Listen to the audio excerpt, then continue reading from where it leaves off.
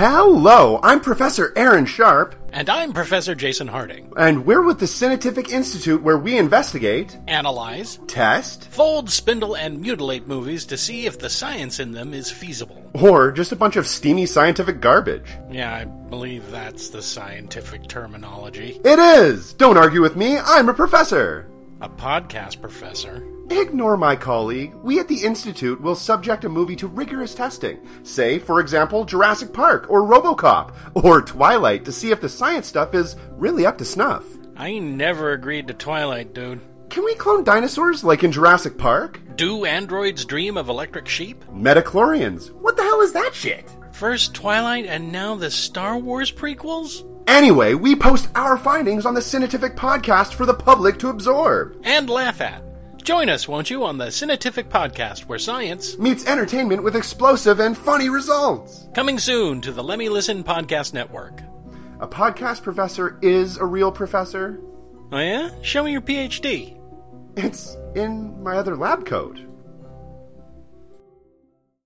A podcast we'd like you to check out is Two Girls, One Film. Amelia, the loser, and Rose, who made me call her that, watch one film and discuss said film as well as other non-related topics. Cocktails are involved. You can find Two Girls, One Film on SoundCloud. Just look for Two Girls, One Film.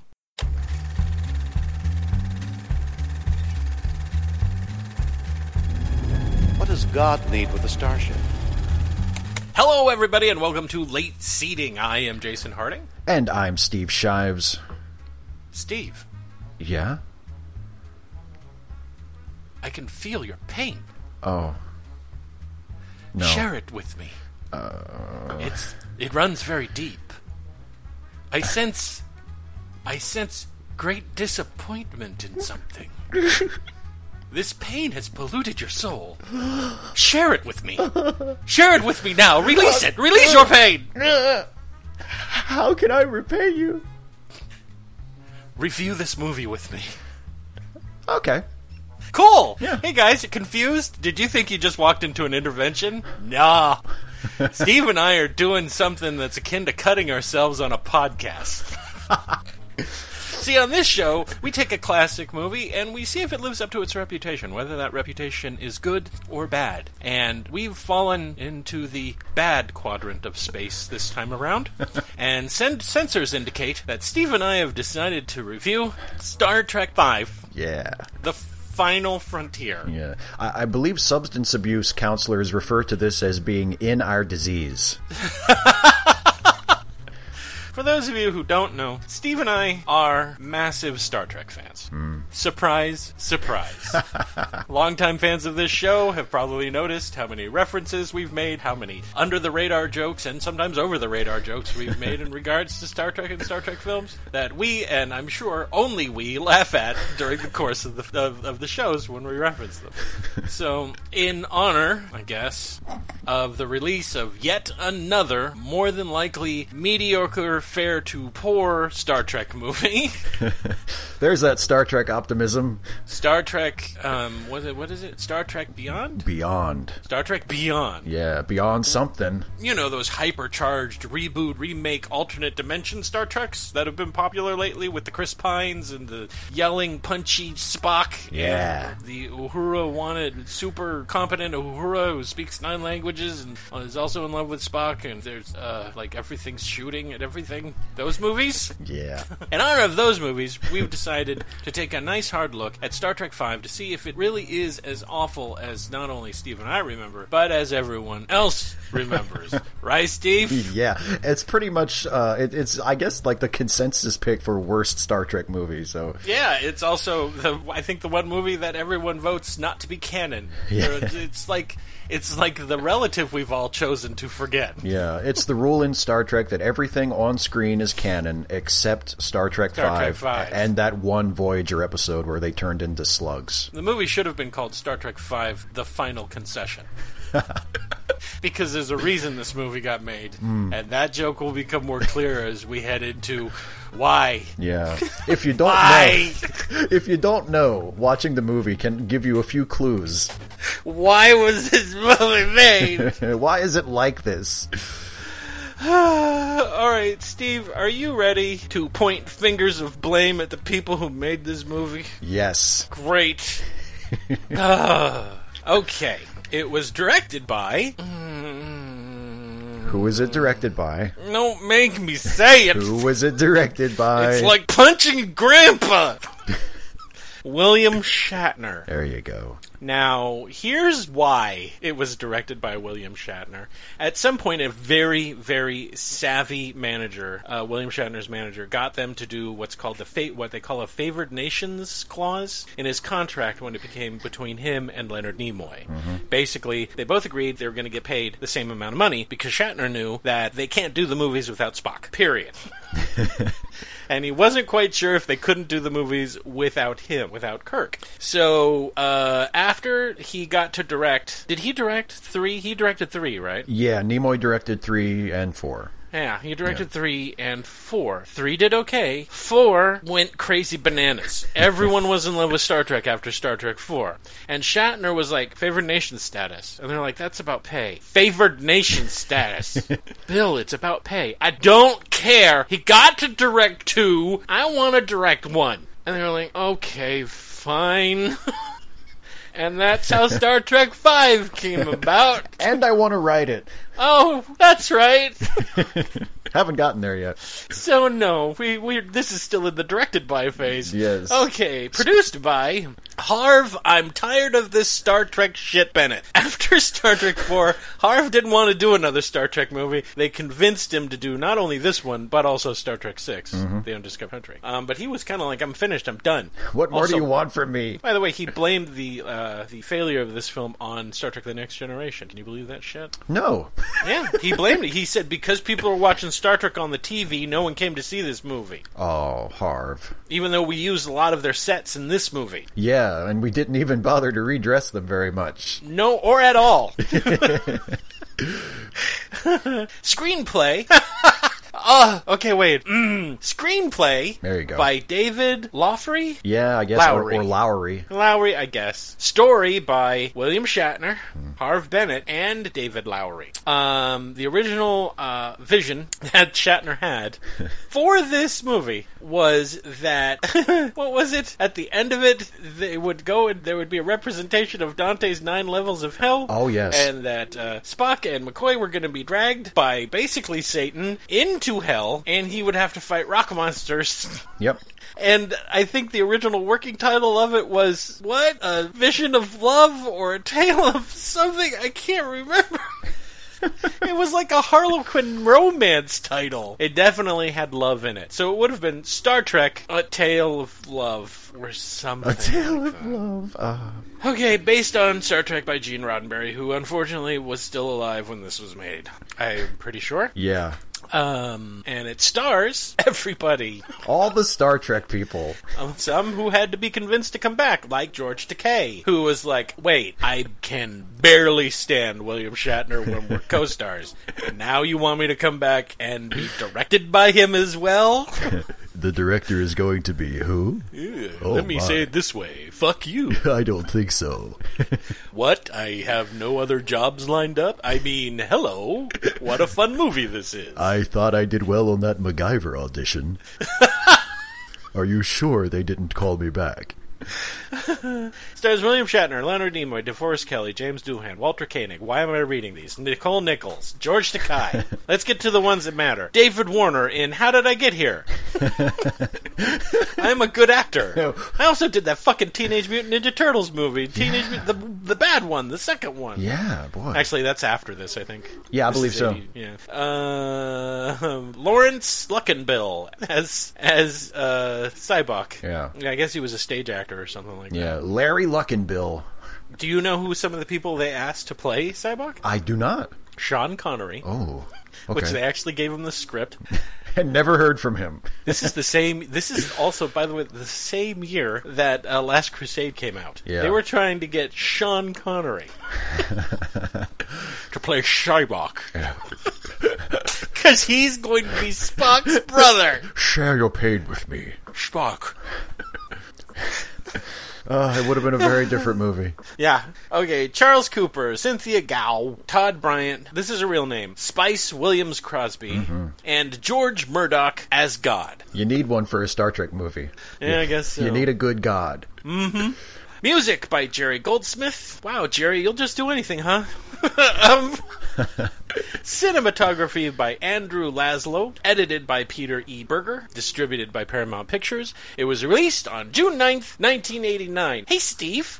Just for fun. Yeah? Do you know what other movies came out in June that competed with Star Trek V? In 1989? Yeah. Oh, gosh, let's see. Wasn't there some sort of... It barely had any competition. Wasn't there some sort of superhero film that opened that same month? Oh, well, yeah, Batman. Yeah, okay. Oh, that one, yes. The Return of James Bond in License to Kill. Oh, okay. The sequel to the most successful comedy of all time, Ghostbusters 2. Really? And Honey, I Shrunk the Kids. Oh, so Star Trek V didn't do so well? No. Oh, you mean with all of those movies, people didn't choose to go see the 5th Star Trek movie? Directed by Shatner? What is wrong with people? Oh, no. They got their priorities wrong. I'm telling you. Or maybe, for once, they paid attention to critics. Okay. Running time, 106 minutes. Budget, $33 million. By the way, Paramount really didn't want to make this movie. And it shows in the budget, because they're like, here's barely a budget. Oh yeah, you have to do it in this time frame super fast. You think you can do that? One of the things was they were coming off a high off of Star Trek 4, and everyone was expecting the next Star Trek movie to be super awesome. And they wanted it to be super awesome. But then William Shatner came in and he has to direct it, and he's directing a script about a dude and finding God in a Star Trek movie. Yeah. And they were like, we're not giving you a whole lot of money. Yeah. In fact, ILM, who's done all your special effects, fuck them. They're busy. They're doing Ghostbusters 2 and The Last Crusade. You ain't getting them. So, yeah, the budget was $33 million. Yeah, so Box Shatner office? had to do the special effects himself in his garage. Yeah. Which it gave him more creative control that way, but still. Pow, pow, pow. Shroom. Quiet, I am doing the Foleying. Total box office, $63 million. So it made its money back. But it was not the hit that they wanted. No. It was awful. I think most of that money came in from people who liked Star Trek 4 and were expecting something fun for Star Trek 5. And so, yeah, anything you want to say before we start hitting one of our children? Oh. It has the Enterprise in it, which the previous movie did not. So no, that's true, but it also proved that you don't fucking need the Enterprise for a Star Trek movie. True. It's about the characters, not about the shit that's in it, right? That's very true. That's right. Still, I'm just saying, I wonder how far you could pare down a Star Trek and have it still be Star Trek. Would it still be Star Trek if it was just them camping? Star Trek 4, not only did they not have the Enterprise, none of them were in their Starfleet uniforms. That's right. There was no Starfleet stuff. They were technically in a Klingon ship, but there weren't any Klingons around. Yeah. I don't think anyone ever shot a phaser, did they? I don't think so. Not that I can remember. Yeah, that was probably the least Star Trek, and it wasn't even set in the future. It was in San Francisco. Wow, that's really avant-garde. Yeah, and yet it was the most successful Star Trek movie.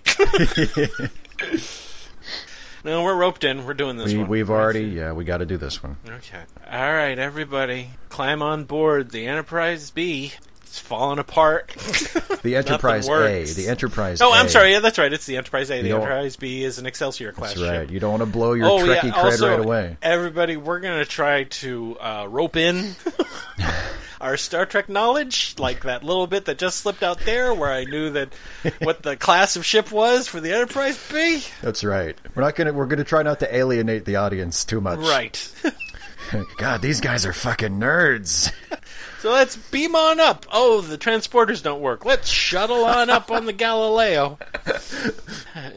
Kind of take a turbo lift right up to the bridge when the doors don't even open all the way. Wow, the ship is a metaphor for this movie. Yeah, it's kind of deep if you think about it. I don't want to. Okay. And let's travel to the final frontier in Star Trek V. Steve? Yes. Will you do the honors, please, and take us out? 1/4 impulse. But, Captain, we're in space dock. Okay. Just go to warp. I don't want to go. We'll hit the wall. I don't care anymore.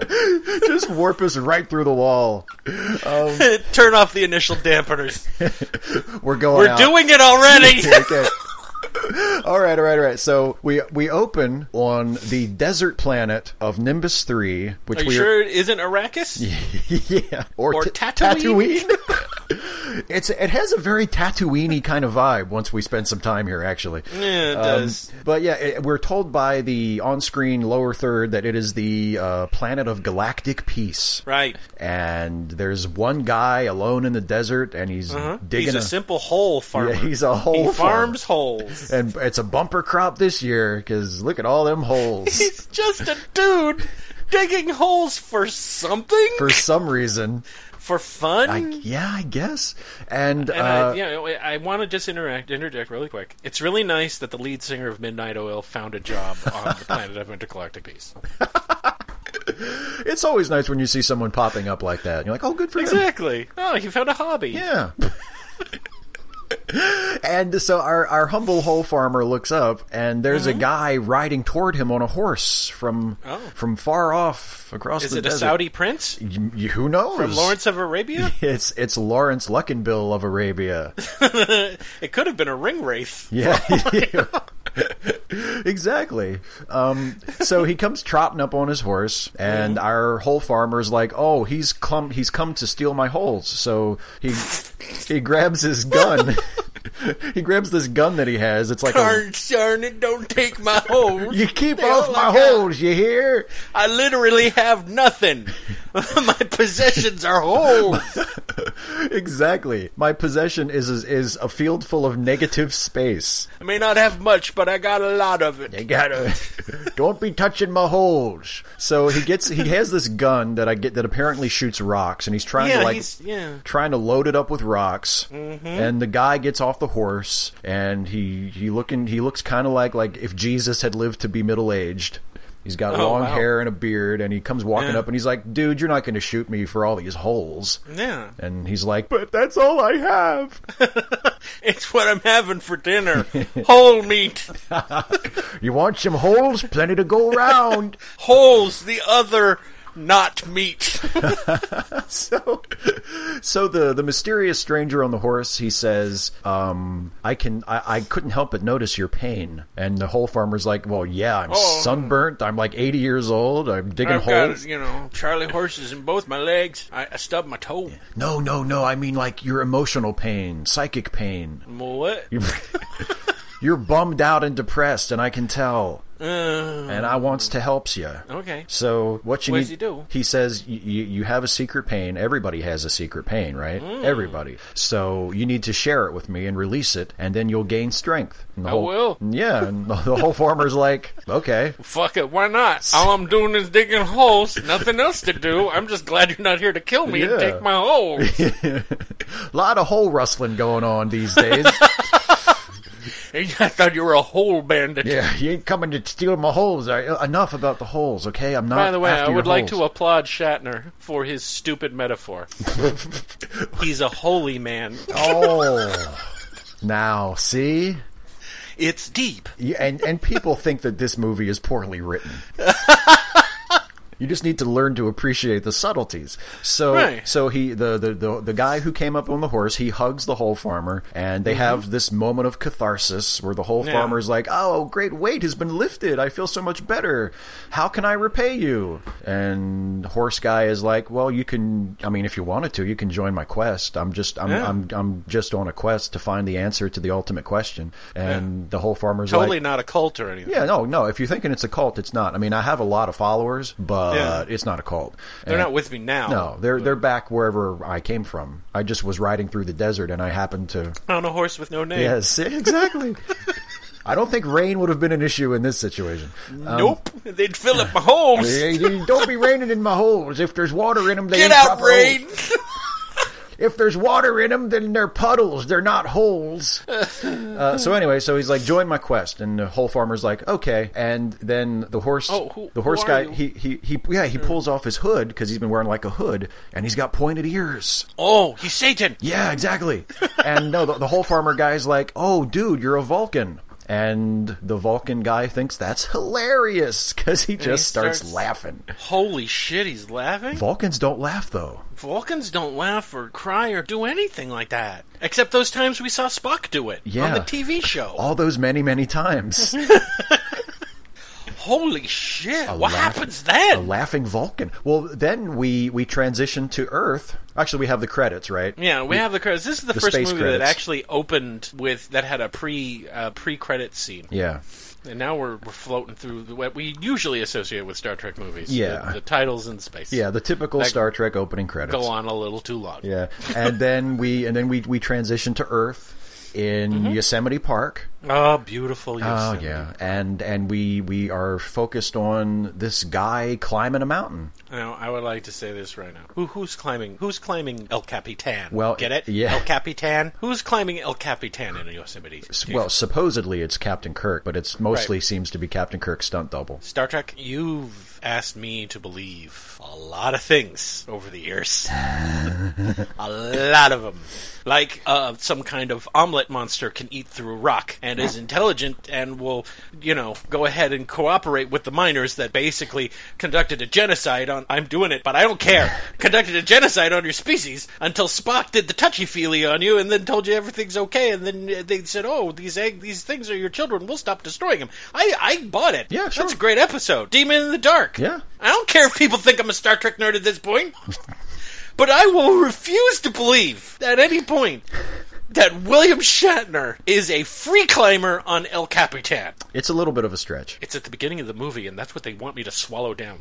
They haven't even started the space stuff yet. In the previous movie, the whole leading up to this point is about Kirk dealing with the fact that he's getting older, right? Oh, yeah. He's getting older, he needs glasses, he's not as young as he used to be, and at the very beginning of this movie, what do? He's like 24. Yeah, they forget all about that. So, keep going, Steve. He's climbing, he's free climbing the rock. He's not doing it. He's not doing it until we cut to the medium shot. And then he's doing it. Filmed in the parking lot that looks over the park, which coincidentally has El Capitan in the background. Well, El Capitan is apparently a huge mountain. So big that it appears twice in Yosemite? It can be in the foreground and the background. Okay. So he's climbing, and he stops to sort of survey the beautiful surroundings, and we catch a glimpse of Dr. McCoy down on the ground, watching him with binoculars and having kind of a panic attack. Yeah, having a real panic attack. He's like, I can't believe he's climbing with, playing games with life. His first line seems to be delivered directly at us. He's looking right at the camera. I'm like, are you talking to me, Dr. McCoy? Because I don't agree with anything that's going on so far. I'm with you, Dr. McCoy. I was more engaged with the holy man and the laughing Vulcan. Yeah, I wonder who's going to look after his holes if he's going to go with the Vulcan guy. But so then, while Kirk is taking a breather and looking around, that would be great if later on in the movie the guy goes, "My holes!" and he just runs off. Or if Sybok just turns to him, he's like, "Who's looking after your holes, by the way?" Oh no! Oh shit! I gotta go. They're probably filled with something at this point. So anyway, Spock... when Lars looks out there and go, oh, there goes the holy guy again. Yeah, God damn it. That's our local holy man. Get it? Yeah, we heard it. He told you moisture farming, you idiot. We don't farm for holes, okay? That's not what it is. So anyway, Kirk's climbing a mountain and Spock flies up next to him on rocket boots. Aren't you glad I said that? Are they rocket boots or are they just, basically ski boots? They're ski boots with exhausts. So he's wearing some gassy ski boots that are keeping him afloat? Yeah, I guess. I mean... like rockets do. We know... We know in this universe that there is anti-gravity technology, so why are they called rocket boots? Why would you need boots that shoot rockets off to fly? I have no idea. They call them rocket boots. Yes, they do. In the movie. Yes, they do. Yes, they do. And by the way, can you imagine Spock going into a store and saying, "What do you have in a good rocket boot?" Where did he get those? They were a gift. He thought he'd never use them. Yeah. Happy birthday, Mr. Spock. Ah, thank you. This is almost as good as the 101 funny Vulcan jokes from Dr. McCoy. Spock must hate his birthday so much. Why didn't I ever ask for a transfer? Why did I serve on the same ship with the same crew for 30 years? You know he goes into his quarters and just beats his head against a wall every day. Why? So anyway, he flies up on his rocket boots next to Captain Kirk, and he's like, hey, you shouldn't climb a mountain because climbing a mountain's dumb. And Kirk's like, no, it's not. You climb a mountain because it's almost there. as dumb as going into a leaking reactor. Yeah. Oh, what? Did I say that? I'm sorry. He's like, you climb a mountain because it's there and because I'm macho, and that's what I do. I'm Captain Kirk. Oh, shit, I'm falling. He slips off the mountain. Spock's like... And he turns into a blue screen effect. And Spock dives down like a duck looking for something on the bottom of the lake. Or a guy attached to a wire harness. Well, that too. Yeah. And Spock pulls a full-on Superman and grabs Captain Kirk literally inches before he crashes face first into the ground and saves his life. Yeah. And then we're supposed to believe that DeForest Kelley, at the age of 78 million, ran through the forest to catch up to him. Yeah, because he comes running up, and then they have dinner. Well, no. Oh no, we cut. Now we have to cut back to Nimbus 3. Oh, that's right. Where we come across Paradise City, where Romulan ale is green and the girls are kitties. No, you had that one in your pocket, didn't you? You were. Oh yeah, I did. You were waiting for that one. Yeah. Where the Laughing Vulcan now has an army. Yep. And they storm Mos Eisley. Yeah, the cantina. On their splotchy blue horses with horns. Yeah, By the way, just to put that in, that there were many hands trying to yank back the reins from Shatner. He wanted them to ride unicorns. He figured it was his one shot to direct a Star Trek movie, and he was just going to put in everything. He was just going to put everything in that he could possibly do. Unicorns! So he attacks. We find out that there are ambassadors there, right? Yeah, there's a Federation, a Klingon, and a Romulan ambassador. And they're supposed to meet there and talk about stuff, but they're losers. They basically seem to just sit around and drink all day. Yeah, well, I think the human smokes, right? Yeah. And looks bored. That's David Warner. Yeah. And then all of a sudden, all the Romulans, I guess, are Chinese. I have no idea. She barely looked like a Romulan. Yeah, you don't even properly see her ears. She has her like coverings on her ears. Budget. and then we have Cord. Commander Cord, right? Or is it Korg? Cord, yeah, with a D. It's Cord with a D. Yeah, the over-the-hill Klingon. Yeah, who drinks all the time. He's lost his joie de vivre that we expect all Klingons to have. Mm-hmm. Sad. He was not allowed an honorable death. I sure hope no Laughing Vulcan comes in and shares their pain. Oh, but that kind of is what happens, though. Oh, yeah. Okay. Yeah. Well, then we gotta cut to the giant space mushroom in orbit around Earth, also known as the Starfleet hangar thing, space station docking mushroom. Yeah, Or that is actually a reused special effect from another movie because of budget. Yeah. It's a nice-looking little space station they got there, though. Yeah, it is. Yeah, it's nice. And we cut to Scotty, who's having problems with the Enterprise. Yeah, because the brand new Enterprise they gave them at the end of the last movie as a reward for saving humanity turns out to be a heap of junk. Just a big old... It turns out, apparently, a bunch of 4-year-olds built it as a tribute to them, and then they decided, sure, fly it around. Yeah, it's like it was the ship that they were using for parts for the other ships, and they were like, let's just make that the Enterprise. Which, by the way, really makes me Starfleet's supposed to be at the top of its game, but this thing looks like it's about to literally just bust apart into space. Literally nothing works. And then Uhura comes in, right? Yeah. And all of a sudden, out of nowhere, Uhura wants Scotty's boner. Yeah. Oh, yeah. She's batting her eyelashes and bringing him dinner. Yeah, and she's like, I thought we were going to take shore leave together. Speaking as a man who uses metaphors frequently, that could be taken in many different ways, lass. Well, and it's clear that Uhura is completely barking up the wrong tree because Scotty is way less interesting than you might think he is when you first meet him. I mean, all he wants to do is stay on board the ship and fix things. Scotty has one girlfriend, guys. Scotty is the only one that loves the Enterprise more than Kirk. Oh, yeah. In fact, when Kirk talks to the computer, Scotty gives him, like, the side eye. He's like, don't you talk to her. Well, who else else was she going to be romantically involved with? Let's take a look at who's left. I mean, who's left? It's not going to be Kirk, Spock, or McCoy. That's true. Because they're in love with each other. Yes. Then who's left? Sulu? I got some heartbreaking news for you. Number one, turns out he's been married this whole time. Yeah. And he has kids, or at least one kid. And he has kids. Yeah. And Chekhov? No. Really? Next. There's no next. That's it. Yeah. We're done. That's all of them. Back to Scotty. So there you go. Yeah. Okay. So, but then they get an emergency red alert message, which isn't a thing. Yeah, and it's especially weird since they're in space dock. Yeah, and all of a sudden it says red alert, and they think, oh, that's broken, and then it turns out, no, it's a red alert message. What the fuck is a red alert message? Yeah, I don't know. This message is in a state of red alert. It's super important.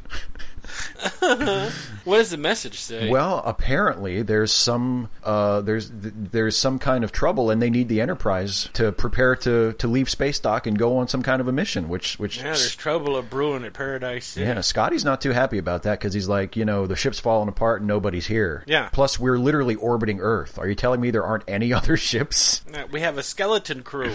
What do you? Come on! And it was like, but no experienced captains. Yeah. Oh, fine. Whatever. Everyone else is on leave, but I guess we'll go get them. And we have to take shuttlecraft because the transporter doesn't work. Transporters don't work because that special effect is too expensive for this movie. That's right. We can only do it once, like Super Turbo mode for Knight Rider. Super Pursuit mode. You can only do that once. Yeah, so they... Now we go back down to the camping. Well, wait, no, but then they immediately call Chekhov and Sulu, who are lost in the forest. Yes. And then we have a little bit of funny hijinks. Yeah. And who was like, I'm going to send a shuttle down and get you. And they're like, great. Don't tell anyone we're lost. Yeah, also, this is a super high-priority emergency mission. It's going to probably take me a good 8 to 12 hours to find the other 3. Because we cut to nighttime. Yeah, and the campfire. They're having a nice little campfire. And they're eating some beans that... Yeah, Bones gets real goofy when he's camping. Yeah. And his Southern comes out. Oh boy, does it. And, oh yeah, Bones isn't just goofy, he's kind of an alcoholic. he put whiskey in the beans. And then he drinks some. Yeah, and then he drinks some too. It's not enough that he can just drink it from his hip flask. He's got to have it in his food. And then they have this kind of talk, right? Yeah, because McCoy is like, Jim, you're the biggest dipshit in the universe for climbing that mountain. One of my favorite lines, by the way. You really pissed me off. Yeah, because McCoy's thing is like, human life is far too precious, and if Spock hadn't have been there in his rocket boots, you would have totally died today. You would have fallen off the mountain and gone splat. Yeah. And Kirk's like, nuh-uh. And McCoy's like... I knew I wasn't going to die. Yeah. I wrote the script. Trust me, I'm living through this. Believe me. No, Kirk says, I've always known that when I die, I'll die alone. Hey, guess what, Jim? You're wrong. Uh-oh. See, there's this dude named John Luke, and you're going to die in a really pathetic way that leaves a lot of fans unsatisfied, but he'll be with you when it happens. You won't be alone, so... Yeah, you won't be alone. You'll have this relative stranger standing over you. You won't have anyone who loves you and knows you anywhere nearby, but... Exactly, that makes you feel better. You won't be alone. Also, you'll have lived like 25 years in a fantasy world. And then you'll leave that fantasy to die pretty much for nothing. Hey, Steve, remember that rabbit hole I kept talking about? We're going down. We're jumping right into it. Okay, so they have the talk about, and then one of them says, I think McCoy says, well, look at the three of us, other people spend shore leave with their families and we take it together. And Kirk says, well, that's because men like us don't have families. That's right. Klingons killed my son. Yeah, remember? Remember? It happened like 2 movies ago. Yeah, they stabbed him in the back. Klingon bastards, you killed my son. Remember, I fell out of my chair. Klingon that I kicked into the lava because he killed my son. Remember that? Oh, yeah. No, drink. Yeah. Anyway, who wants to sing a song?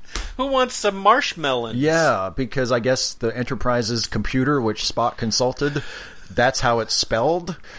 Marshmallows. What other excuse is there for Spock not There's knowing? a backstory for it. You want to know what it is? I would love it. I would love to know why he calls it. There's a backstory that McCoy intentionally sabotaged the computer to give him the wrong information to make Spock look like an idiot. Oh, well, that would explain why McCoy seems so pleased when he says a marshmallow. It does explain why he looks so happy. Yeah, he's like, did you hear what he said, Jim? Spock, say it again. But if we're not done with this scene yet, we're like, oh, guys, come on. What do they attempt to do next? They have a sing-along. That's what you do when you're at the campsite and you're sitting around the campfire. Guys, don't you remember your singing careers in the 60s? You toast your marshmallows and you sing a song. Yeah, what are we going to sing? The Tale of Bilbo Baggins? Ah, that was what Nimoy pitched, but that didn't make it. Maybe Rocket Man. Hey. Actually, I do have to mention, before they start singing, they end up singing Row, Row, Row Your Boat, but before that, one of my favorite lines in the movie comes when Spock says, I familiarized myself with the rituals of being at the campfire, and McCoy says, okay, well, after we toast marshmallows, what do we do next? And Spock says, we consume them.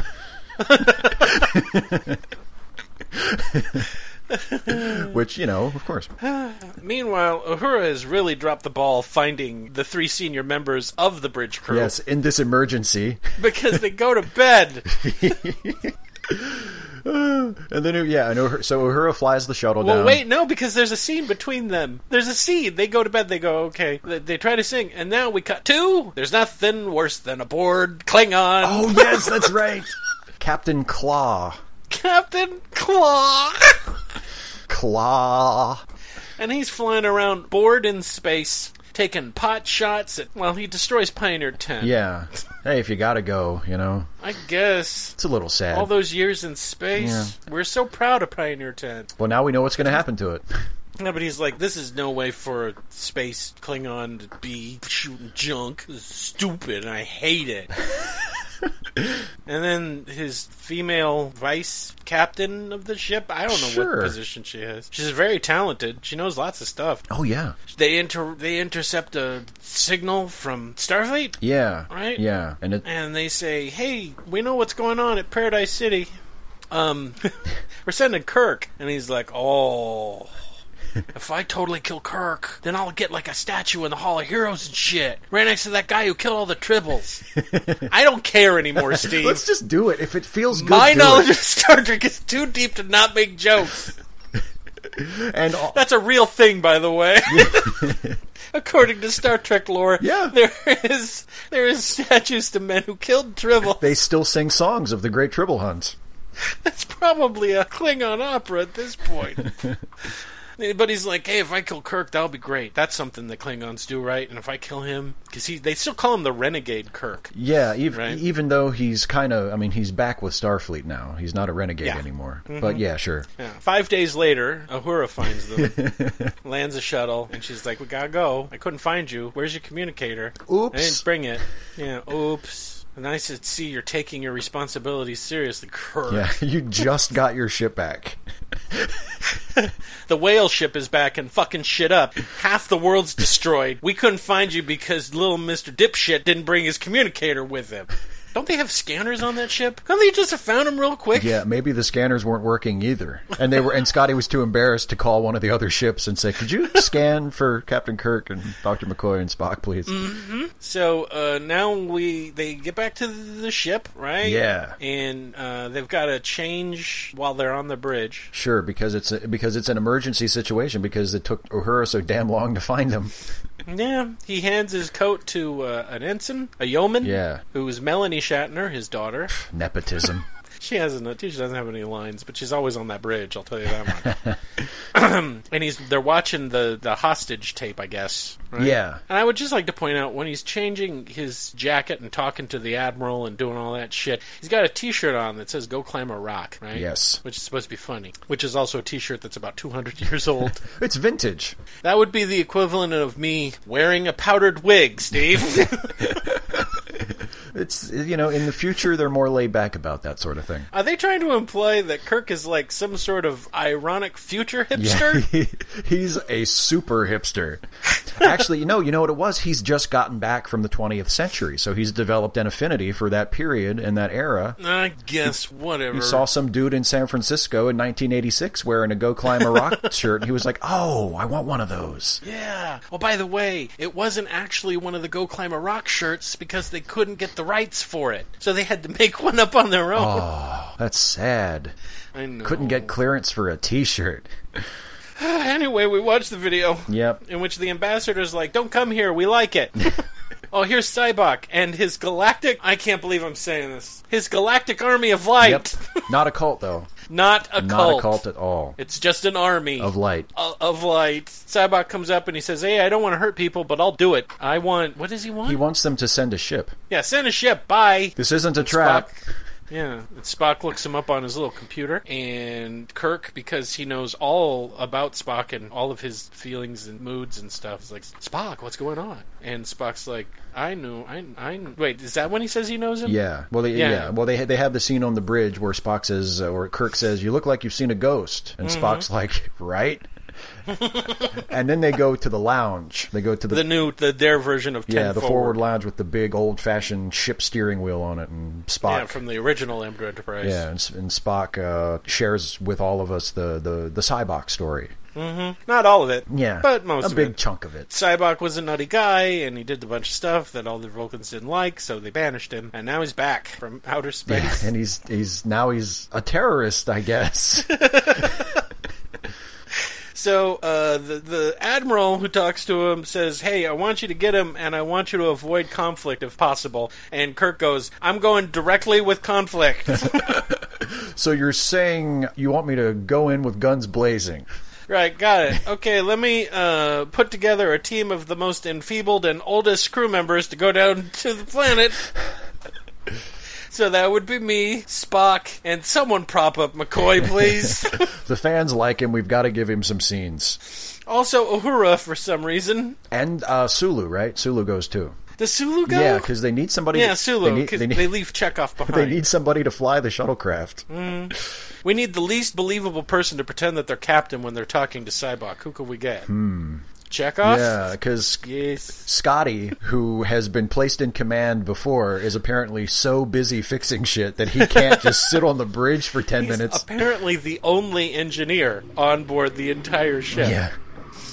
Well, the only one who knows what he's doing anyway. Yeah. So they take a shuttle down. They climb over a dune, commando style. And because William Shatner likes horses and likes riding horses, we are going to have to endure this scene to legitimize them getting horses. Steve? Yes. You get to describe this scene. Okay. Well, see... Okay, number one, they look across, they have binoculars, and Kirk goes, how long is it going to take us to get there? And they say, an hour and a half walking. We got to come up with a plan to distract those people to get those horses. So we can steal the horses, exactly. So What do? Of course, they do the most obvious thing in the world, which is the guys guarding the horses hear singing, and they turn around, and there's someone up on top of a sand dune, silhouetted by the moonlight, doing like a Sally Rand fan dance. Who is it? Is it Spock? It's Dr. McCoy. No, it's... You really pissed me off, Jim. I can't believe you're making me do this. No, it's Uhura. It's Uhura with those Tina Turner legs, working overtime. How did that work, by the way? Did he go, hey, Uhura, grab those palm fronds, strip naked, and risk sexual assault so we can save an hour of walking? Will you do that for us? Don't worry, we'll be close by with phasers. And she was like, I told you I am not doing this shit anymore. I'm 50 years old. Just do it, please. I would also like to insert that the Uhura dance, as it's known, was brought up during pre-production meetings, and David Lowery proposed it as a joke. Oh.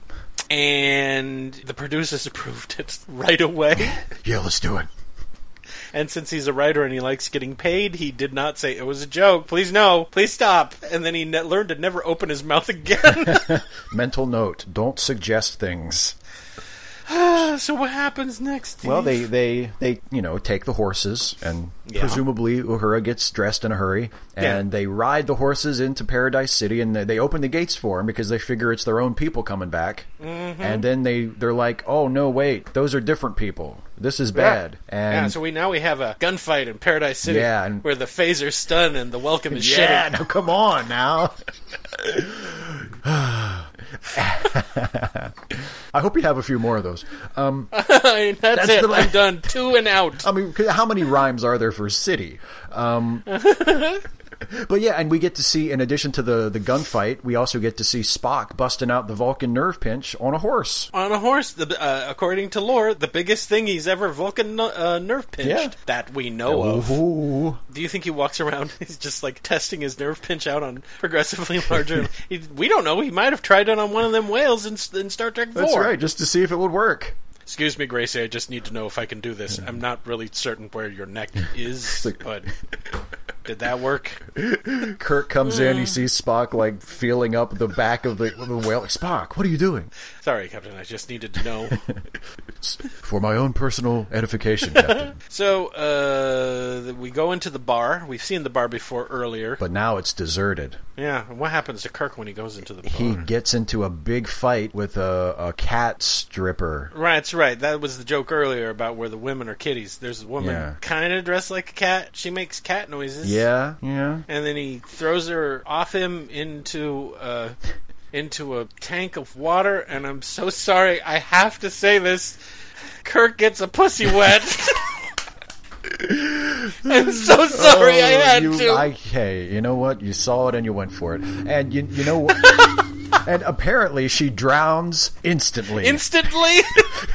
Because she's doing the dead man's float from the moment she hits the water. So much for that sanctity of life thing that the Starfleet had. Hey, it was in the moment. He was fighting for his life. I guess it doesn't apply to three-tittied cat women. No, it's who knows if she's even sentient. I mean, you're going to make it all the way to Paradise City? Just because she's an exotic dancer in the club, and I assume getting paid. Yeah, I hope it's not somebody's pet. Like it's. Hey, it'd be funny if my pet went up there and danced. Like it's Captain Kirk's responsibility to find all this shit out ahead of time. Come on.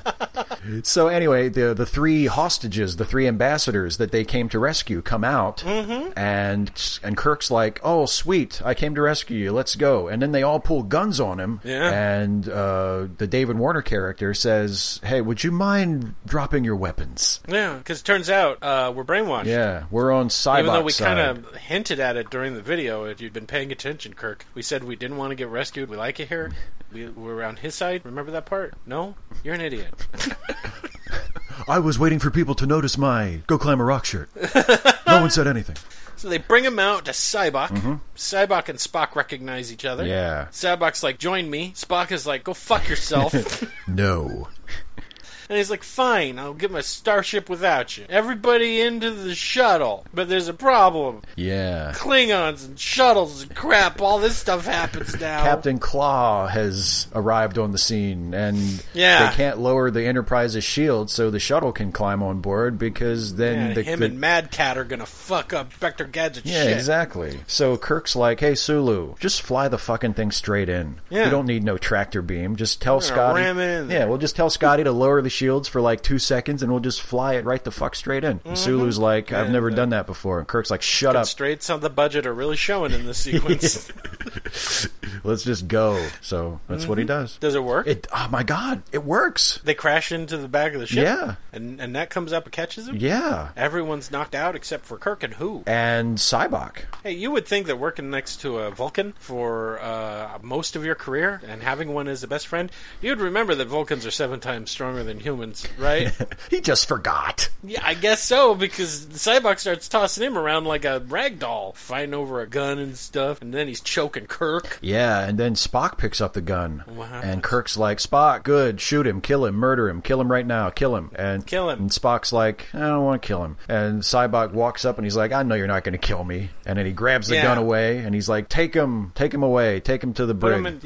And then Uhura and Sulu are Cybok'd. Yeah, they share their secret pain. Yeah, and then Kirk's mad at Spock for not shooting him. Yeah, he's like, why didn't you shoot that guy? Yeah, get ready. Big surprise. Spock says, I couldn't kill him because I would have had to shoot my own brother.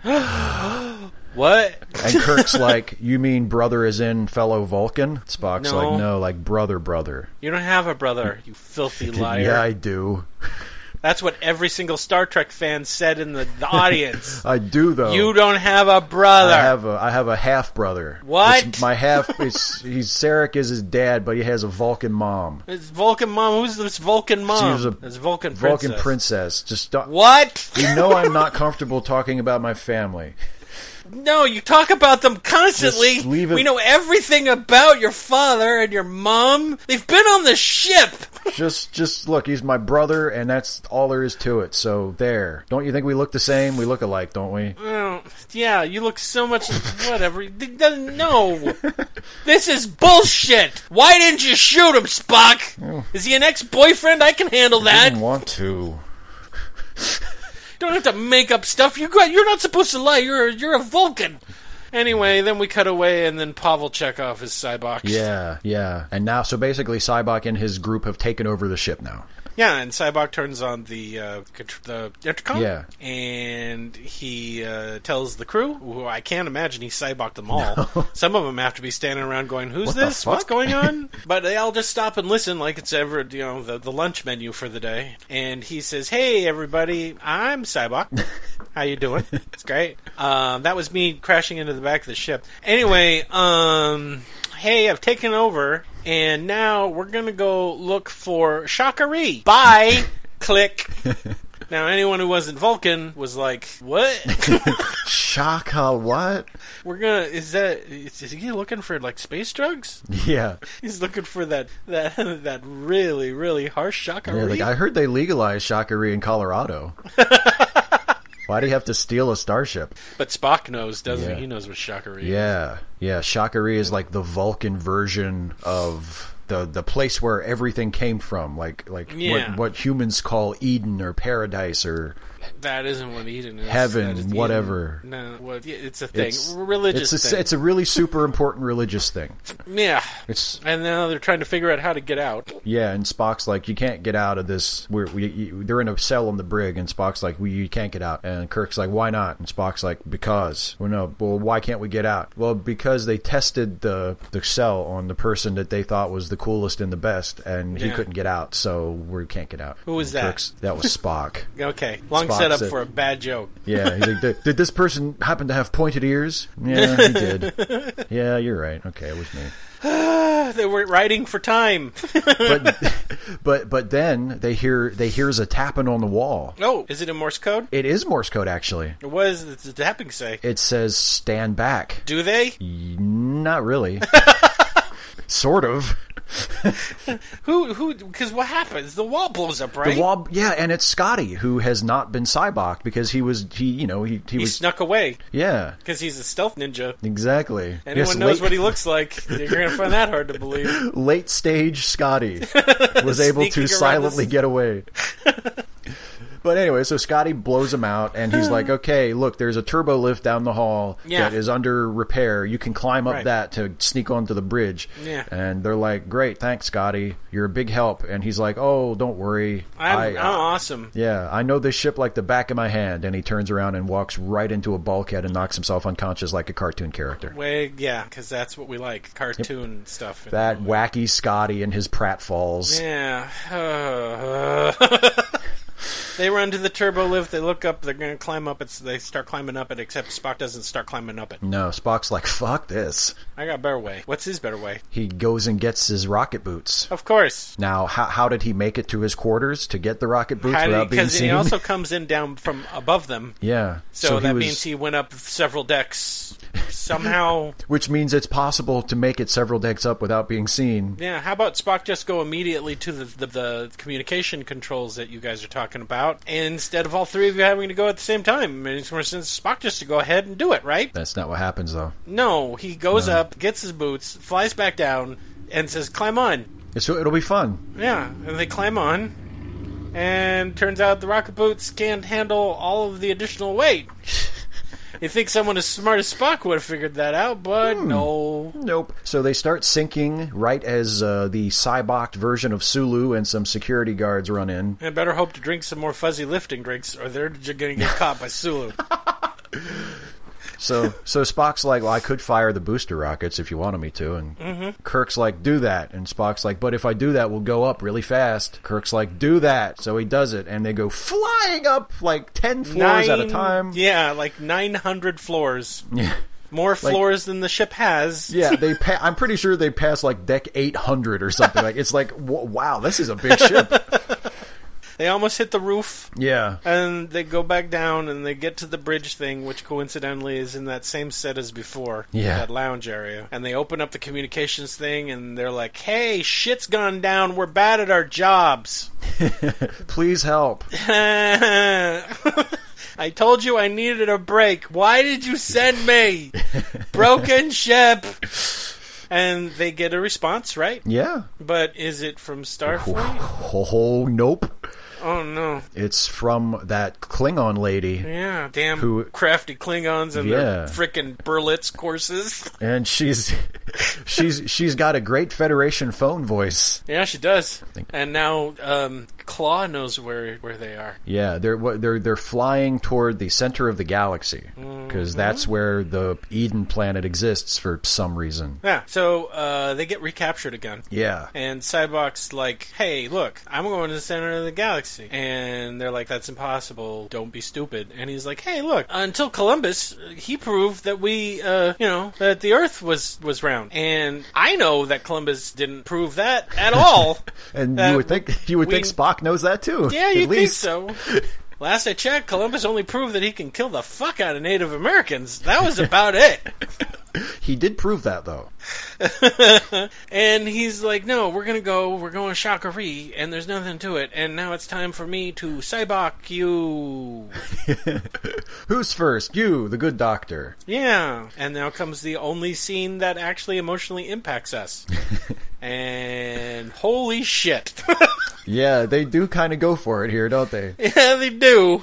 It's like McCoy is the only one that they really had anything for. Yeah. And it turns out when he shares your pain, everybody can see it, including Spock and Kirk. He's like a walking holodeck. Yeah. Yeah. Because all of a sudden there's a hospital room, right? Yeah, yeah. And there's an old man there. Yeah. And who's the old man? McCoy. It's Dr. McCoy's dad. David. Yeah, and he's like, hey, it sucks. I'm in a lot of pain. The future isn't as great as you think it is. Yeah, there's still lots of diseases and they suck, so... I'm on total life support, son. Let me die, please. And McCoy's like, I'm a doctor. No, come on, seriously. Just let me die. Please. Come on. Okay. And so he does it. Yeah. And it's sad. Yeah. And then Cybok is all like being all up in his grill about it. And he's like, but that wasn't the worst part, was it? Mm-mm. What was the worst part, Steve? The worst part was after he euthanized his father, they found a cure for what his disease was. A month later. Wah wah. And he's like, release this pain. And he does it. And then he turns to Spock, and Spock's like, fuck you. I don't have pain. And then he whammies Spock, and we go to what? It sure looks like a cave. Looks like a cave, and there's like a priestess there. Yeah. And a pregnant lady. And it's the pregnant lady is Spock's mommy. Oh. Yeah. What's she doing? She's having Spock. Oh, she's squirting out Spock. Yeah, Spock is, here he comes. And then a 9-month-old baby. It was a rough pregnancy. He was a big baby. Yeah.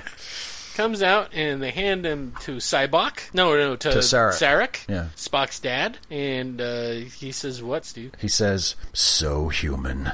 Oh, not nearly as good as McCoy's. Yeah. And also, how does Spock remember that? Yeah, right. You think like Spock would be like, oh my god, is that how it happened? Did he attain consciousness in the womb? Did he remember all of it? That's precocious. I mean, I knew Spock was smart, but damn. Yeah. So now he turns to Kirk, and we're all rubbing our hands together going, yeah! Oh boy. Give us the dirt on Kirk!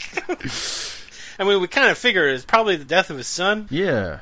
Or maybe we'll go all the way back to the original series and it'll be, what's her face? Time travel lady. Oh, yeah, Edith Keeler. Maybe that's going to be the thing. It's any number of things. Maybe when he was in the Tantalus device. Or there's all sorts of trauma. That time when he was being attacked by the Gorn. Yeah. And they uncover that he was actually kind of attracted to the Gorn. And that's what we find out. Or didn't Kirk's younger brother die like... George? He died when a scrambled egg hit him in the back. Exactly. So there's all sorts of pain that we could bring up for Captain Kirk. That's right. And it would be neat if we saw some sort of new pain that we weren't aware of. Yeah. And usually in the original series, Kirk would have to go through the thing and then triumph over it. Not this time, though. Why not? Because Kirk's directing this movie. So what happens instead? Well, he says, hey, Cybok, you can take your little pain-sharing trick and shove it up your ass. Because I know that I've made mistakes. Everybody makes mistakes. What, you think that makes you so smart? Hey, fuck you. Yeah. You know what? My mistakes make me who I am. Yeah. You take that away, who am I? Don't take away. I don't want my pain taken away. I need my pain. Spock, who am I without my pain? I don't know. Jeez, this is weird. Do you think I would be totally different if I didn't go through all that shit? I don't know. You think I would keep leaving my communicator behind so I could skip out on all my responsibilities and duty? You know, maybe if we had arrived earlier, he never would have taken over the city. Huh. Okay, Cybok, take my pain. Yeah. Let's just see what happens.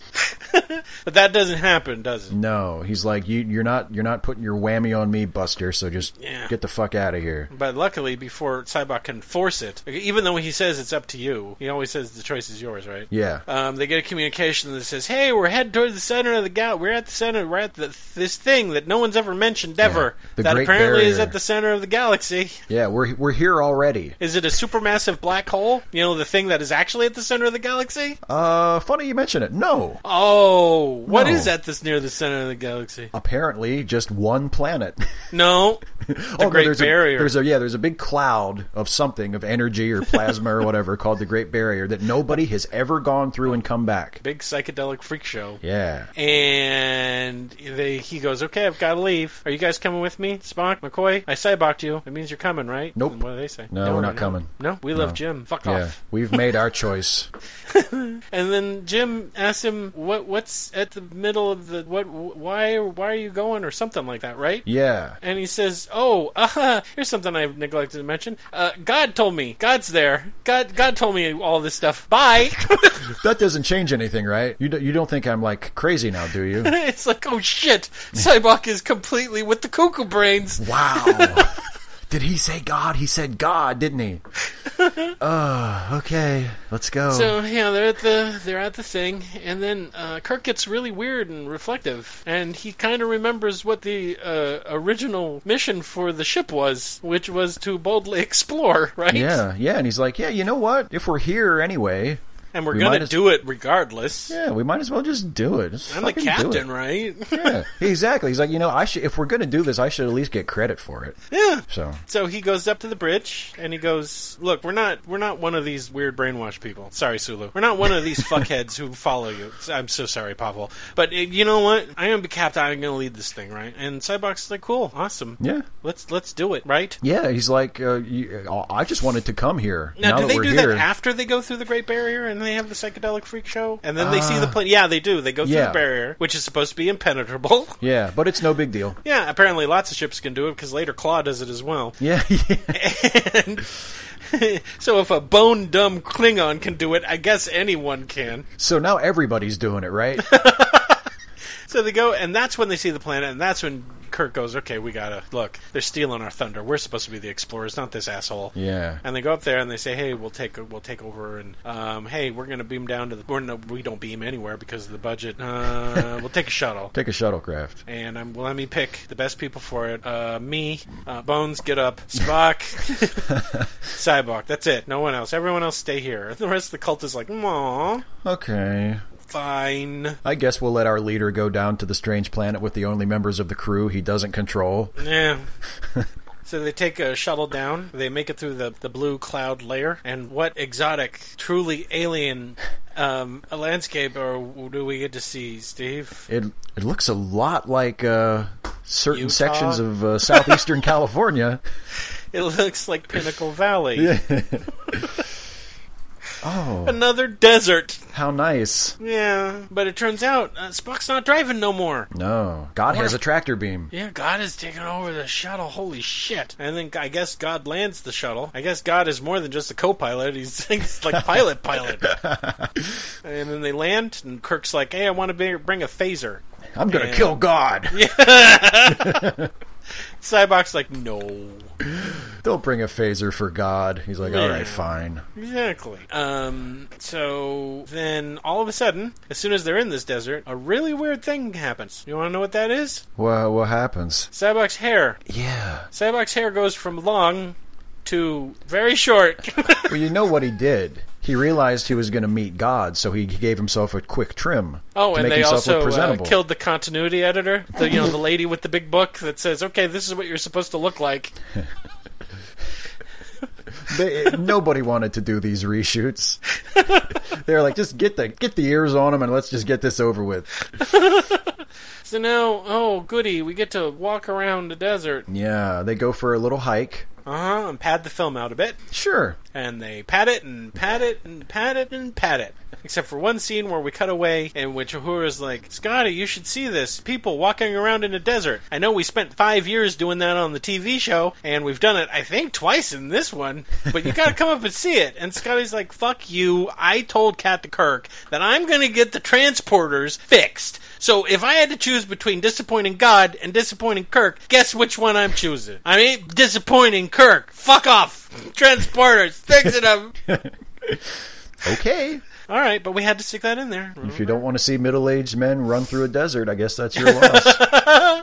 But after a while, they don't find no God or nothing. No, I think Cybok starts to start feeling a little bummed. Uh-huh. You know, he's like, "Where's God?" He goes, "Hey, we've come a long way. Starship. God damn it! Oh, I'm sorry. I've done a lot of really questionable things. Fucked with people's heads. I cut my hair. I'm pretty sure we killed somebody. I know a lot of people have died trying to get me here.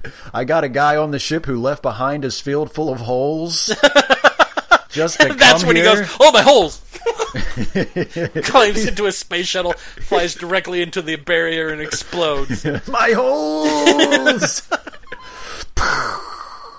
But then it gets all dark, huh? Yeah. And then big old rocky ribs come up out of the ground. Yeah, it gets all earthquakey and weird. Yeah, and it makes this like kind of weird rocky temple thing. Yeah. And then what happens, Steve? And then this blue light appears and it gets all smoky and weird. Yeah. And a voice starts speaking. No, but then a big flash of light. Yeah. Remember, a big beam of light comes out of the planet. Oh, yeah, that's right. And it almost... the ship. Yeah. And a big booming voice says, "Brave souls." Uh-huh. And then they're like, "Yeah?" Hey, I'm God. How's it going? Really? Totally. I'm a big head. Look, I Yeah. have hundreds of faces. I'm going to show you 3 of them, maybe? Because that's all we got in the makeup budget. But here we go. 1, 2, 3. And here's the last one. Ta-da, God. Big white human man with a beard. What do you think? Yeah. Isn't it what you wanted? And Cybok's like, oh, God. Yeah. I did everything you told me to. It's so awesome. And God's like, so, you came here in a starship, huh? Yeah. Yeah, I did, God. Oh, that's awesome. Bring it closer. I want to get on the Which starship. Any thinking person would go, huh? This is weird. That's a little evil sounding. I want to join with it. And Cybok's like, okay. Yeah, sounds awesome. Awesome, right, guys? Yeah. Except... Well, Captain Kirk has a question. Oh, what's the question? He says, hey, just random thought just popped into my head. What's God need with a starship? You know, McCoy's like, you don't question God. And Kirk should have been, how many omnipotent beings have we encountered in all the years we've been doing this shit, McCoy? Like every other week. Yeah, like every other week, it's some clown that has superpowers and can make anything. Do you remember the guy who thought he was who thought he was a Greek god? Remember that? Remember the one that stopped us with a giant hand in space? Oh, yeah. Remember that weird Halloween episode where we were all in the castle? Yeah, and they turned out to be little Muppets. Come Remember in. that one? And so God is like, well, hey, Cybok, who's your friend? Yeah. Who's a fuck smart him. ass? Watch this. I blink, and he shoots beams out of his eyes. Yeah. And shoots Kirk across the thing, Yeah. temple, whatever. Luckily not harming him. Yeah. Just burning his uniform, I guess. Burning him a little bit, yeah. And Kirk's like, why, hey, God, why are you angry? God! And then Spock's like, hey, God, you didn't answer his question. What do you need with the starship? Well, here's the answer. More eye-burning blip. Yeah, and then he turns to McCoy, and he's like, you want some too? And he's like, hey, look, no God that I know of would do this. Of course, I'm Except not for quoting all the the gods. Bible. Except for all the gods we've ever believed in. None of them would ever do anything like this. And Sybok's like, what's going on? I don't understand. And this god entity is like, okay, listen, idiot. I'm going to show you something that'll blow your mind. And then he changes form again, right? Yeah. And what does he turn into? He says, hey, Sybok, you ever see the last episode of The Prisoner? He turns into Sybok. He becomes an exact duplicate of Sybok. And Sybok gets real upset about that, doesn't he? Yeah, he's like, but so what are you saying? That I'm like a narcissist? And he's like, yeah, kind of. Yeah, kind of. And guess what? If you don't fucking get that ship over here so I can get into it and get out of this fucking prison that I've been put in... he gets real evil. Yeah. He says, I'm going to hurt these little things. These puny things. These puny things. And Sybok's like, runs back to him and like, okay, mistakes have been made. Plan B. I think we're on the verge of releasing a chaotic, evil blue creature into the rest of the galaxy. I'm a dupe. Sorry. My whole life working to get here has been a lie. I got an idea. I'm going to distract him, right? Yeah, you guys just run. And then him and Spock hold hands for a second, or they do the Vulcan thing. Yeah. And then he runs off. And what does he say to the God thing? He says to God, I couldn't help but notice your pain. It runs deep. Why don't you share it with me? Yeah, and he jumps into the column of light. Yeah. And then they start fighting like those two dudes at that one episode. Oh, yeah. Let that be your last battlefield. Yeah, let that be your last battlefield. Yeah. They're fighting, and Kirk says, hey, shoot it with a photon torpedo, why don't you? Right? Yeah. And because everyone on the ship has been watching this on their viewer. Yeah. And they are all disillusioned, too. They're like, oh, no, there's no God here. It wasn't really God. Damn it. A mean, omnipotent being. Q shows up. Did someone call me? Yeah, hello? Terlane walks in. Oh, good. More playing? Some new playmates. Oh, I'm not playing with that guy. He's mean. And he disappears. And then Q disappears. So they fire a torpedo at God. Yeah. And Sybok. And presumably... Well, at first, it looks like they've blowed them both up real good. Yeah, they blow both of them up. And Kirk's like, oh no, but then it starts coming back, right? Yeah, God is not dead. And, yeah, because they get back to the shuttle. They get all the way back to the shuttle. Shuttle won't take off. God is not dead. Kirk Cameron's running around someplace. I told you. And they say, can you beam us up? And Scotty says, I can beam two of you up. And Kirk's like, beam Spock and McCoy up right now. And McCoy has a problem with that. It's actually one of my favorite parts of the movie. Yeah. Is McCoy goes, now wait a damn minute while he's beaming. While he's being beamed up. Kirk's like, you're not stealing my thunder in the climax, you two. That's right. It's me against God. Yeah. Kirk versus God. Fight. That's what the people came to see. It's mostly just Kirk running away from this big glowy cloud with a face in it. Yeah, that keeps occasionally shooting its eye lightning at him. Yeah, and going, you! Oh, I'm gonna get you! And so then he climbs up to the top of... Oh, but then we're back on the Enterprise, right? Yeah. And Claw shows up. Yeah. And Spock's back on the ship, and he's like, they're going to attack. I'm going to go to Commander Korg, who's drunk in the corner.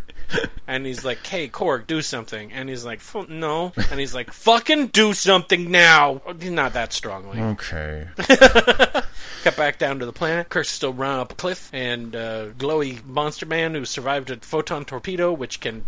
literally destroy just about any other starship with the right, if you hit it just right. And then what happens? Yeah? The Klingon ship appears like shows up over the hill, and it fires its gun and it kills God again. But I guess this time for good. I guess those phasers on the Klingon bird of prey are more powerful than a photon torpedo. Yeah, I mean that's something to keep under your hat. Just remember that. Yeah, and then it's just hanging there, kind of looking at Kirk, and Kirk's like, "Kill me."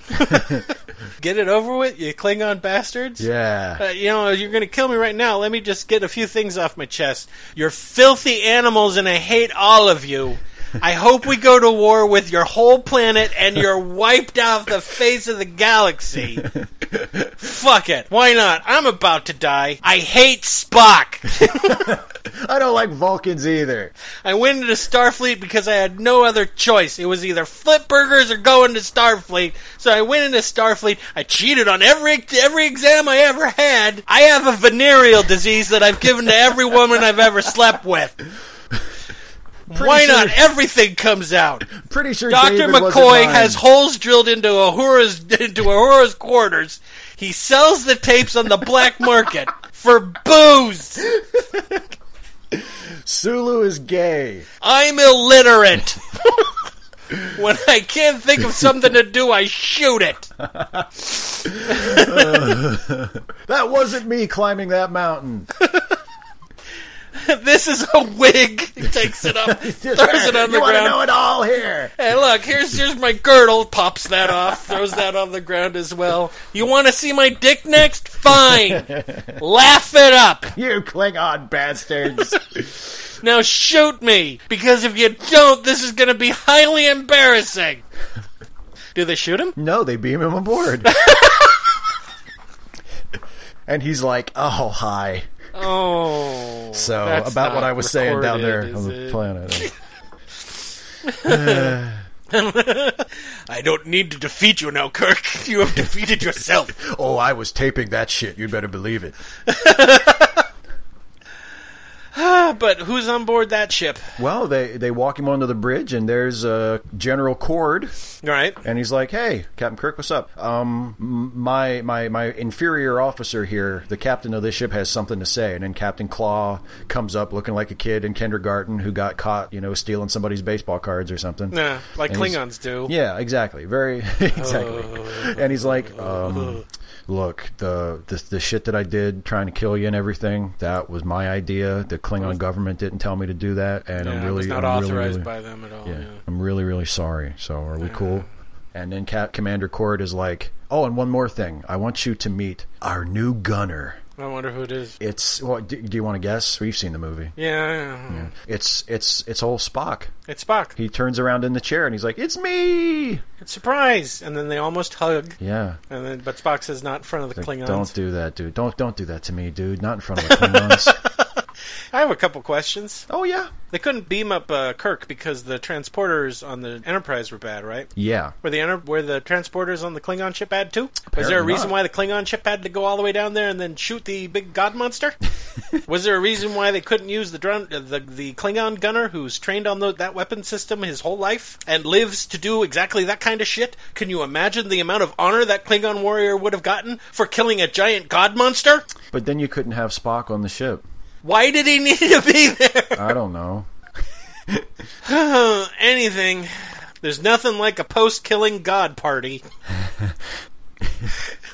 Yeah, they while they're still in orbit around the evil god planet, they invite the Klingons over to the Enterprise for a little mixer. Right, and they have a bunch of bad jokes that don't work. Yeah.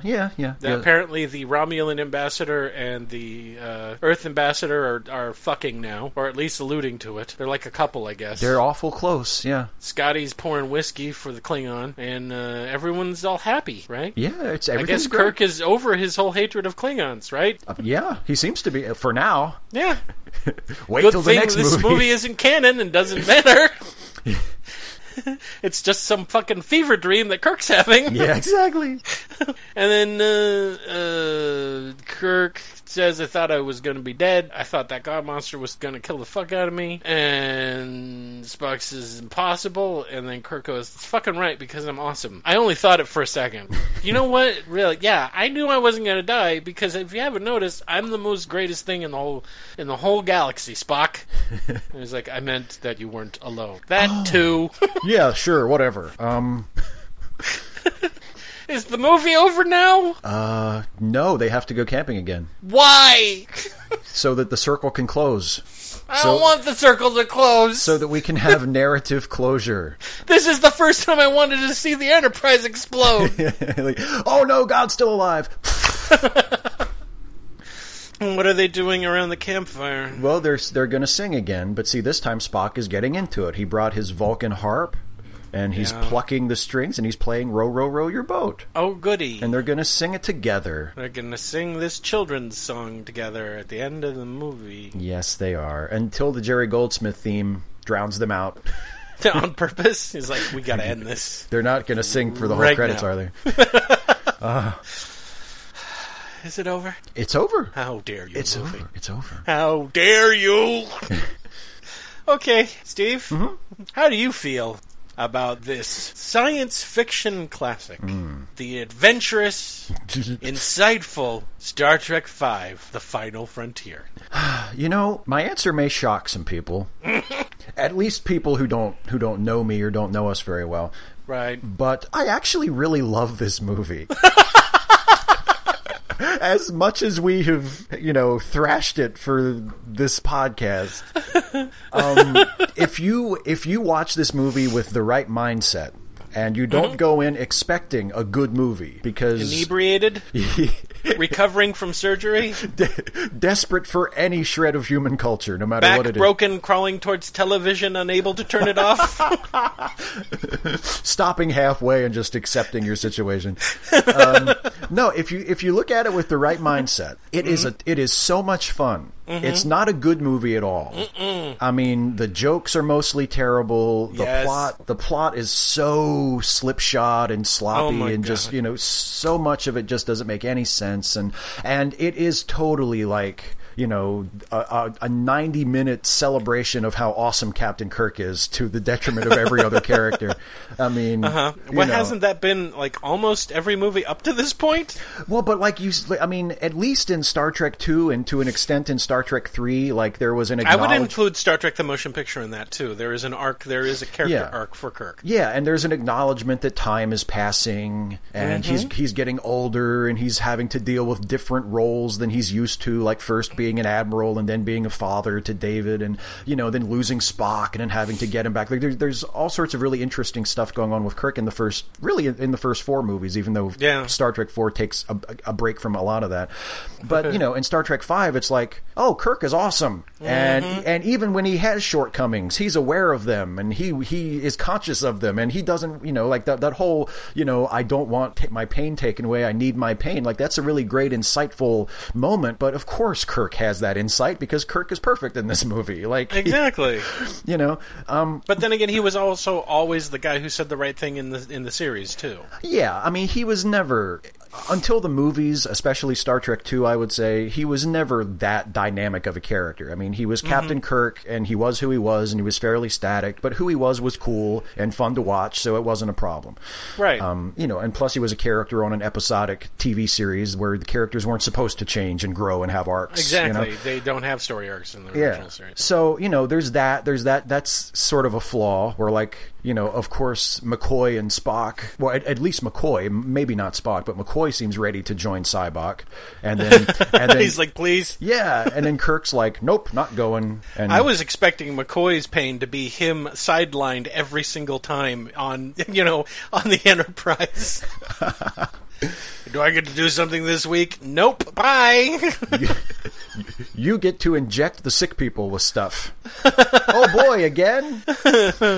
So it's not, the whole plot is ridiculous. The whole concept of, there's a planet at the center of the galaxy and that's where God lives. Like that, like really, like intelligent people are going to believe this. This is something that, that sounds reasonable to me. Let's go. Yeah, especially Star Trek fans. They're hardcore. They really want to meet God. Yeah. That's something they've been demanding. So, I mean, it's not a good movie in any traditional sense. If you judge it according to the standards that most of us have for figuring out whether we think a movie is good or not, it fails. It's a bad movie. Yeah, it is. But it is so much fun if you can turn that part of your brain off and you stop looking at it and you stop asking it to be a good movie. There's so much stuff in here that, especially if you're a Star Trek fan, and you can if you're a Star Trek fan. Yeah. I mean, this movie, for all of its flaws, there is at least, especially for the early part before everybody but the big three gets Cybok'd, there's a sense of camaraderie among the crew, a sort of sense of casual comfort, especially with the way Kirk interacts with the crew when he comes back on the ship after being on Earth. There's a moment where like he touches Sulu on the shoulder that denotes a certain affection that is really ironic since those actors hated each other. Yeah, they did. But there's just a sense of family to the crew. Although in his defense, Takei said that While he was very apprehensive about being directed by Shatner, he said Shatner was a great director. Yeah. He felt that he never had... It was far more relaxed, and that he handled the pressure, because they really put a lot of demands on Shatner for this movie. Time and budget demands were high. Oh, yeah. And he said he shouldered it really well and never transferred that onto the cast. So I will say that in Shatner's defense, that the man who hates him more than anyone else in the world is still willing to say nice things about him when it comes to this film. Yeah. So, there are some really iconic Star Trek moments here. There's some really funny bits between Spock and McCoy, and the scene at the end when Kirk is talking to Spock, and Spock's like, "I lost my brother," and Kirk says, "I lost my brother once too, not my real brother, my other brother, and I was lucky enough that I got him back," talking about Spock dying and coming back. And that's a really touching scene if you're a Star Trek fan. Spock was like, "I thought we were more than brothers that time we were alone." And Kirk's like, "Shut up." Rigis 8, remember? No. We palm fart. No. You can't deny that. Spock. You traced your hand on mine. Spock, we had an agreement. You swore you'd never mention it. McCoy's like, "What?" Holy shit.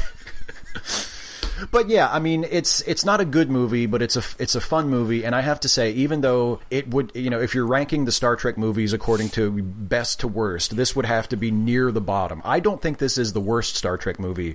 No. By far, even if you're judging it really, really... It was almost as if Next Generation was having a contest to see if they could outdo Star Trek 5. Exactly. Rick Berman was like, "Oh, no, you just wait."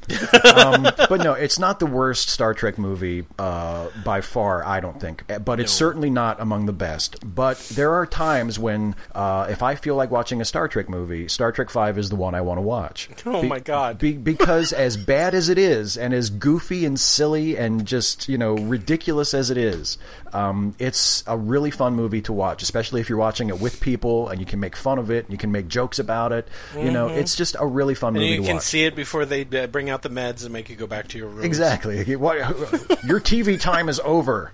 I want to watch Star Trek V one more time. You've watched it 3 times today already. Go back to your room. Johnson has pulled his eyes out. Yeah. No more Star Trek V. It's against hospital policy. We can't show you that movie. But anyway, yeah, those are my thoughts on it. Chief Broom ripped out the water sprinkler and smashed it through the window. Because he just couldn't handle another viewing. He suffocated Nicholson with the pillow, and he's running for the hills. Well, here's my take on it. I have to separate my critic self from my fandom to a certain extent. And I will say this. I do like the movie. But none of my liking it has anything to do with anything reasonable or rational. Yes, exactly. It has everything to do with my deep love for Star Trek. And the things that I really like about it are from a fan's perspective. It was giving me some things that I hadn't seen before that I liked. It was also giving me a whole lot of shit that I didn't like in regards to Star Trek. But the things that I like about this film is that it's very much like a low-budget 70s sci-fi movie, where the script isn't that great, the special effects aren't that great, the plot is so dippy and stupid. Let's film in the desert and pretend it's like it's another planet. Let's stick horns on a horse to make it seem like it's from another planet, and also poison the horses by splotching them up with blue paint. I will say that this is a awful film.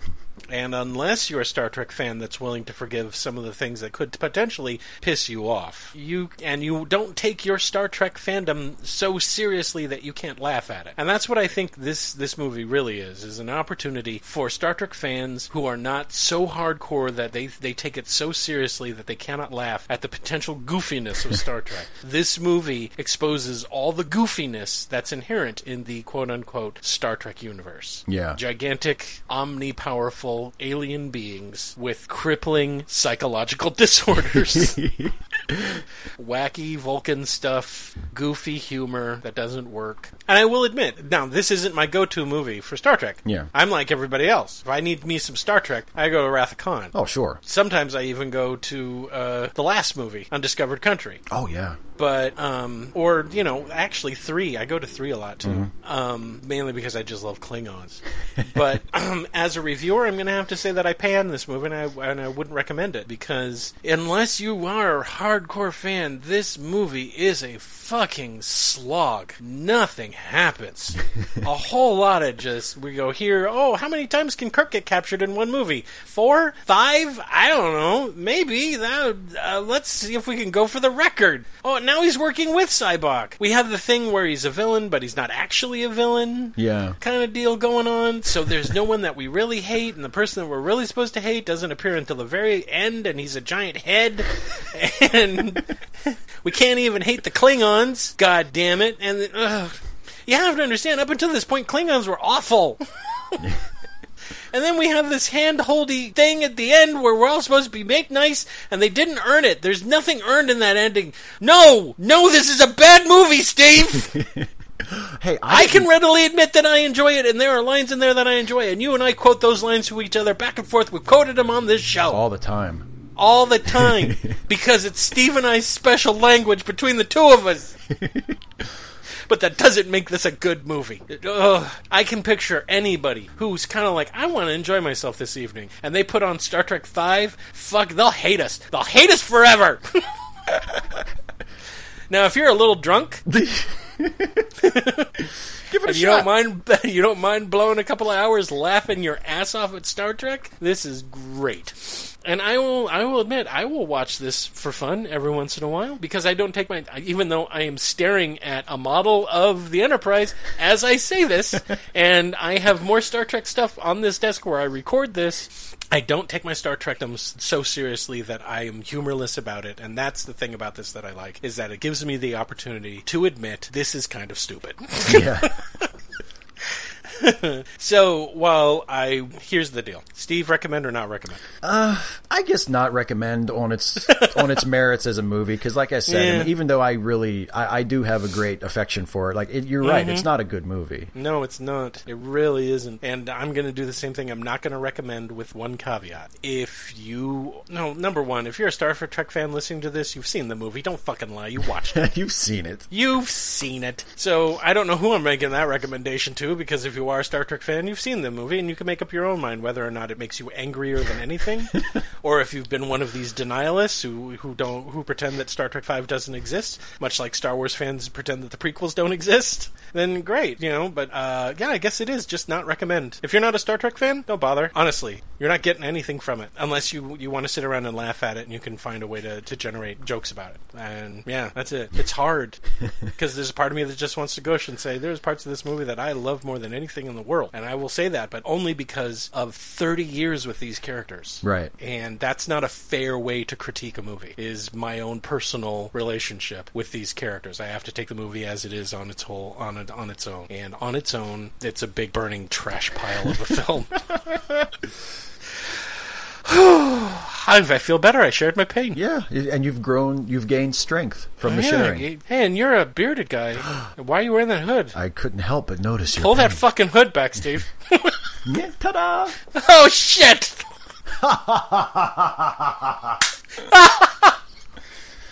All right, now it's time for us to recommend something that we want to recommend people to see. Steve? Yes. Well, actually, you mentioned this movie very briefly a minute ago when you were talking about some of the other Star Trek movies. I thought it would be interesting and fun to recommend another Star Trek movie, and one that I think is pretty underrated, generally speaking, and that is Star Trek III. The Search for Spock. Or should I say the original Star Trek 3, because Star Trek Beyond is also Star Trek 3. It's the third. No, it's not. It's just Star Trek Beyond. It's the third Star Trek in the new series. But yeah, Star Trek 3, The Search for Spock. In some ways, the movie that is indirectly to blame for Star Trek 5. Because this is the one that Leonard Nimoy directed, which gave William Shatner the idea that, hey, I want to direct one. Exactly. But yeah, Star Trek 3, there's been this really unfortunate sort of conventional wisdom among some Star Trek fans for years that the odd-numbered Star Trek movies are bad. Yeah. And that's just not true. I mean, Star Trek That's not true. Star Trek 1 is boring. Yeah. Star Trek 2 is awesome beyond compare and one of the greatest films ever made. Star Trek 3 is kind of fun. Yeah, Star Trek 3 is good. We've just talked about Star Trek 5. Star Trek Generations is not great, but, Star Trek Generations is a big old piece of shit. Star Trek Generations is terrible, but to me, personally, the worst Star Trek movie of all of them is Nemesis, which is number 10, which is an even number. Nemesis? Insurrection doesn't rank up there? Insurrection's awful. I think Nemesis is so much worse than Insurrection. So much worse. But yeah, so I would recommend Star Trek 3. You get Christopher Lloyd playing a Klingon. You get some really awesome, iconic Star Trek moments like, I have had enough of you! And that's the movie that literally solidified who Klingons are in the lore, too. Yeah. It's a fairly important film for Star Trek fans, because that's where we kind of really develop the Klingons into what they'll become over the next, 30 years after that movie came out. Yeah, and I think this was also, in addition to that, it's also the first movie where they actually came up with what became the Klingon language for them to speak on screen. So, well, guess who came up with that language? Well, originally, wasn't it James Doohan? James Doohan wrote it, yeah. And then they used the words he made up as like the basis for something nerds to do when they go to Klingon camp in summer. Exactly. Oh boy. So there you go. There's my recommendation. Star Trek 3, The Search for Spock. Hooray! I recommend that movie too. I like it.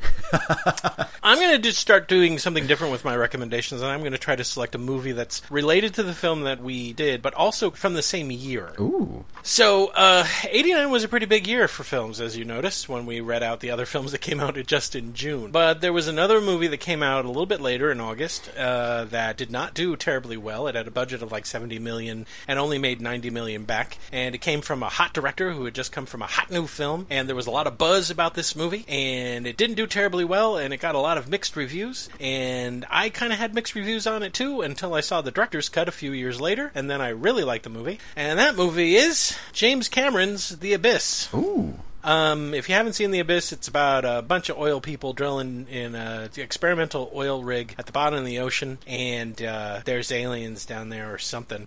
Not sure if they're aliens, not sure if they're just people who've been living down there.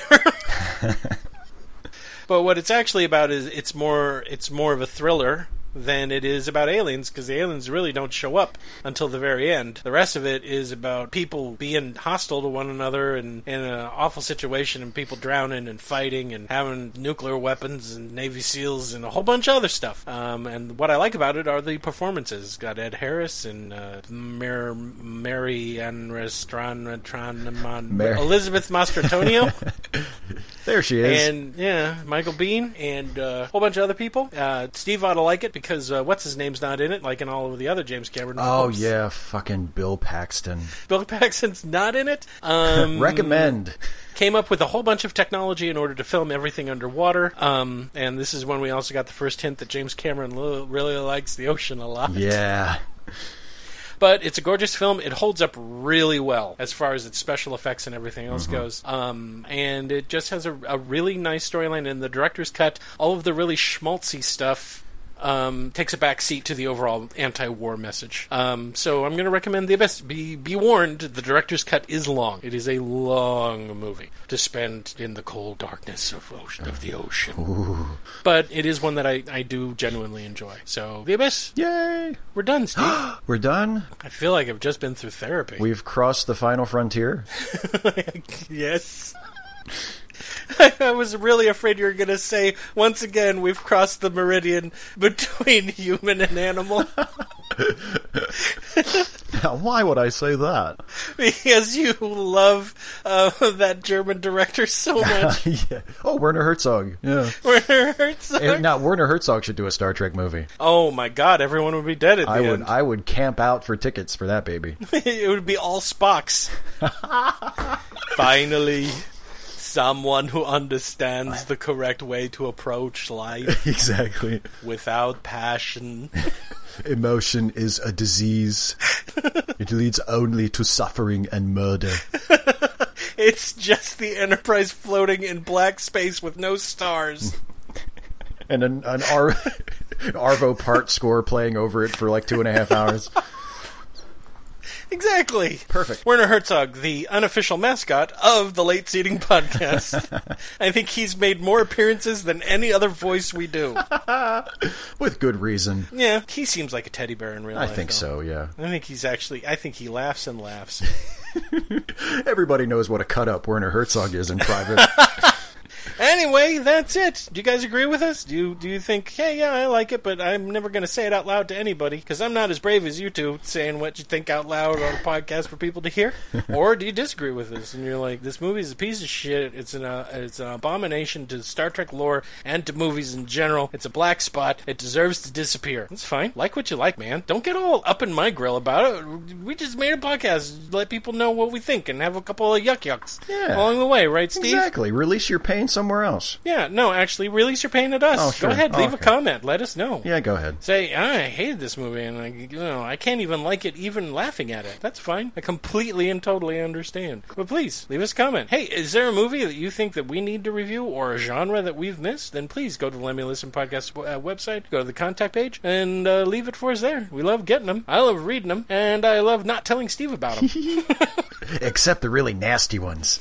He tells me about those. Yeah, I do it until he cries. Yeah. It doesn't take long usually.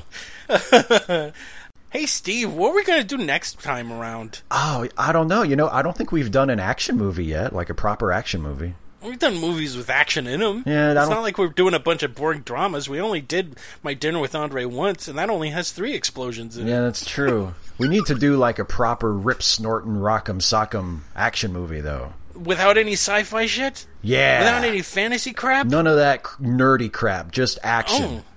Oh, I guess that leaves only one choice. Yeah. Commando. I think you're right. Arnold Schwarzenegger's Commando. Oh, goody. That's right. Next time, ladies and gentlemen, me and Steve are gonna... What year was that, 83? 85. Oh, Lord. I know. We're going back into the time machine, 1985. I was 16. Steve was like a fetus. I was. And we're going to see... I was 5. And we're going to review the action epic Commando. Yeah. Starring Arnold Schwarzenegger. Right? Yeah. And Melissa Milano. Yeah, she was in it too. The guy from Mad Max. Alyssa Milano was taking a break from Who's the Boss.